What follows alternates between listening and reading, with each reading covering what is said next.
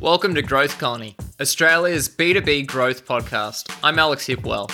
Each episode, we bring you B2B founders, CMOs, marketing and sales leaders to find out what makes them successful and what was behind their failures. Let's dive right in. Hello everyone, welcome to another episode. I'm Shane Hoda with X Growth, and today I'm talking to Vanvisa Brown, Head of Demand Gen at DiviPay. We're talking about Van's experience moving from a large organization into a fast-growing, nimble startup. This is a question on the minds of a lot of marketers as COVID has accelerated the growth of many startups, specifically in the SaaS space, and as a result, opening many opportunities.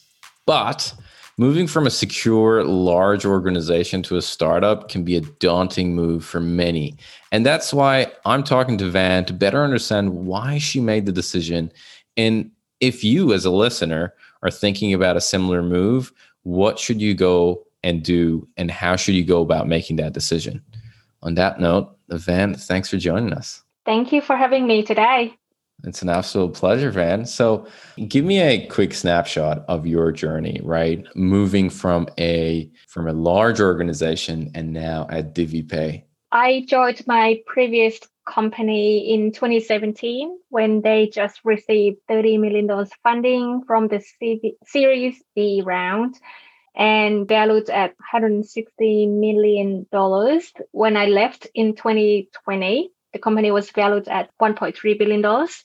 So when I joined, the team was still quite small, but quite sophisticated. I've learned a lot over the years, and I got to a point where the team has grown too big for me. And my responsibility used to be able to move around to solve different business problems, to solving one or two problems, and have to really get deep into solving that problem. I felt a bit restricted, and I thought maybe it was the time for me to move on. But then obviously I had the opportunity to join either a larger organization or something similar, or go different direction to very small startup. I didn't actually think though that what kind of startup I wanted to join. What really in my mind at the time was I was looking to bring all the knowledge and experience that I've gained over the years and go somewhere else and be able to make a big impact. And that was one of the top criteria for me to basically select which organization I wanted to apply. Having two interviews with a lot of organizations to help me realize what type of organizations or teams that when I join will give me that opportunity. So yeah, definitely be able to make the impact is my number one criteria. Yeah, that's a good point. I think, when you move from a big organization to a smaller one, you're right. I mean, one person can make a massive difference, and you could be working on really big projects, big in the sense of the organization, on the scale of organization. I've been part of bigger organizations where it's really hard to make change. You're there and you clock in and clock out every day, and sometimes it's hard to see the change that you're making across the whole organization, where in a smaller team, it's much easier. Tell me about, how did you evaluate making the move? Like when you were sitting down and for our listeners, what was the name of the previous organization you were in? Safety Culture. Safety Culture, right. So, at Safety Culture, they turned into a $1 billion unicorn. When you were sitting down, you're like, I want to move and join an organization that's I'm gonna be able to make a big impact. How did you evaluate that decision of yours? So making an impact is one thing, but I also need to think of two other things, which is what am I going to learn in my next role, and how am I going to be able to progress in my career in my next role and the roles after that as well. So when I had the opportunity to go through interviews with various companies and going through different job requirements and the metrics and what the company wanted to achieve for that particular market or role, it became clear, definitely in terms of what are my skill sets my strengths and weaknesses and how are they going to be aligning with what the companies were looking for at the time for those roles. And when I basically evaluate all of these things and kind of go, right, I believe that they're looking for someone and that person is definitely me. I can do all those things. And what am I going to be learning from doing all this? And how is that going to also help me grow professionally too? It's really important to make that decision and making sure that it is going to be a good move. However, if it's not, then it's not the end of the world either, because you know when you're looking for a different challenge, when you're making the newest move in your career, you either go with something that you feel also comfortable. I've done this and I've done this before. This is my skill sets and I can do it again. Or you're looking for something that like, actually, this is something that I haven't done before. I haven't worked for a fintech company, fast growing startup that's basically growing, doubling the users at the very early stage. And now they wanted someone with these skill sets that I can fulfill and be able to make an impact when I join. That's and also like the excitement, right? When you go through interviews, if you're not feeling excited after having a chat with the hiring manager, then why would you want to be working for those companies? But some of the organizations that when I talked to the hiring managers, I felt like I wanted to be part of this team. I wanted to make sure that I get shortlisted and moved on to the next round. There's a lot of that excitement too. And that was important because when someone was at the point where they wanted a change, like myself at the time, I was looking for that excitement in my next move. Excitement. I like that. Excitement and learning. I think those are really, really good points. And I think as an evaluation factor, it's a quite an interesting way to look at it, that if you're looking for excitement, go work for a startup. There's plenty of excitement packed in there, good and bad. And they're going to hit you in the face left and right every day that you're working in there. I feel like, for myself, the experiences that I remember very vividly are experiences that I was in an environment with very little support. And whether that is, you jump in a company that does not have a lot of support, right? Does not have a lot of systems or processes, or whether it could be even in life. Yeah, you go hiking somewhere and you haven't done a hike before like that. And you're like, oh my God, what do I do for this? It requires a level of resourcefulness that when you get it done, it becomes so satisfying because you've put so much of yourself in it. As opposed to be part of the system. I really like what you say. You got to make sure you get excited, and you have to make sure that you're looking at it so that you know what you're going to learn from it. What were some of the concerns you had when you were making the decision? Because you are coming from a big organization, and there are some anxieties of going towards a smaller organization. What were some of the concerns that you had when you were kind of making your decision?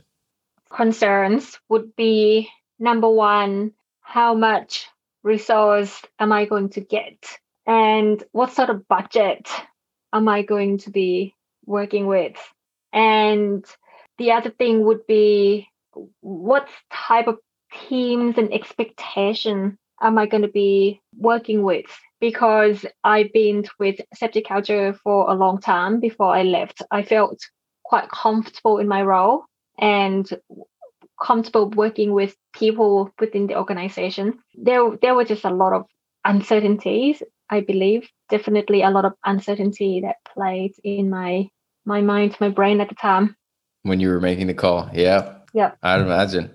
I think those are a really good point. Your budget, the team that you're going to be working with, and the expectations. And I feel like, especially if it's a startup and the leadership can't get their head around marketing, it could be a really challenging task for the first marketing hire. I wanted to make a point on that, actually. It's very important to make sure that you spend time with the leadership team and also the product team through the interview process to make sure that they actually understood marketing and also set the expectation in terms of what they expect of this role and this person and how much they know about marketing. That actually going to help whether you're going to be able to come in and make the change straight away, or do you still need to basically come in and trying to get the buy-in, and that will also slow the process of making the impact, for example, in the first few months. Yeah, really good point. A really good point. And it's something that people should not take lightly, making sure that your leadership team really understands what you're trying to do and what is the effort that it takes to get that done and how long it would take. Now, I mean, now that you've been in the role for a while, what would be your advice to yourself when you're doing the evaluation? I mean, looking back, what would you say to yourself? Advice for someone else, I would say just don't rush into it, because if you come from a large corporation, definitely you need to prepare yourself to change your mentality. Number one, mentality to basically be able to work and having like a one-man band to execute everything you know. So if you are across 20 different things, working for a large corporation and have all the resources at your fingertips, slack away, and then you get the files in your inbox, etc. That is not going to happen in a very small startup. Yeah, I love that. You have to change your mentality, and you gotta think about you're gonna be responsible for everything. I really like that response, and it's so true, and it's very unexpected. It's a very unexpected event for a lot of people who join a smaller organization. What, if somebody, and we've touched on this to some degree, right? In terms of the differences between a large established company and a startup. I mean, we talked about the differences between resources. You're not going to have resources as much. You're going to be responsible for pretty much everything yourself as a first marketing hire. So what are some of the other differences that you would say between large and small organizations? First of all, the data set. I'm not sure if this is relevant, but if you're a data-driven marketer, you would definitely have a large data set to work with, working for a larger company with a lot of users and a lot of events, and there's a lot of story that you can draw from. But with the smaller company, you're probably not going to have a lot of users and events and a lot of data set to work with. And sometimes you do, but it doesn't look significant enough for you to be making the decision. However, you still need to use it as the baseline to make the decision whether what are you going to do and what move are you going to make next, for example. So that's number one. Number two is definitely technology and infrastructure. Larger company definitely have all that, and they'll keep improving the way they do things through the technology stack. It doesn't seem like there will be an issue. The problems that I had previously was we had too much data to work with. We had too many tools to work with.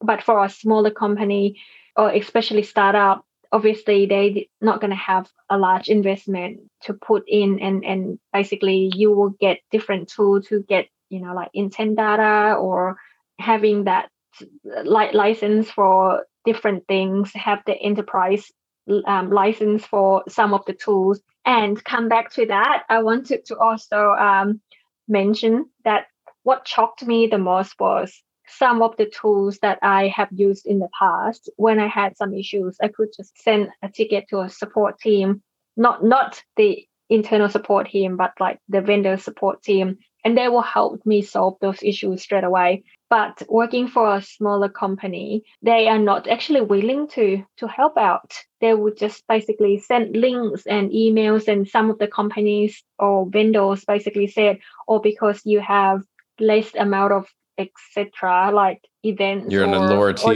Yeah, definitely. I wasn't ready for that, and get rejected to having that one-on-one chat with a customer support, for example. I wasn't ready for that. I felt like I get rejected just because I work for a smaller startup. That is not fair. But I understand the reasoning behind all that. Yeah, those are solid points. Okay, Van, I have a few rapid questions that I want to ask you, but before I ask the rapid questions, is there anything else that you think we need to touch on with regards to kind of moving from a large organization into a startup that I maybe haven't touched on? No, I think we covered quite a fair bit. Definitely readjust your mentality, your working style. The metrics are pretty much always the same, regardless whether you're working for a larger company, if you're in the demand gen, in product marketing, in performance marketing, still with the same metrics, but it's just different level of operations and how fast can you move, how much budget do you have, and having the buy-in is always important, whether you're working for a larger team, smaller team, making sure that you take everyone through the journey with you, explain, take the time and get the right support, get the buy-in from various teams.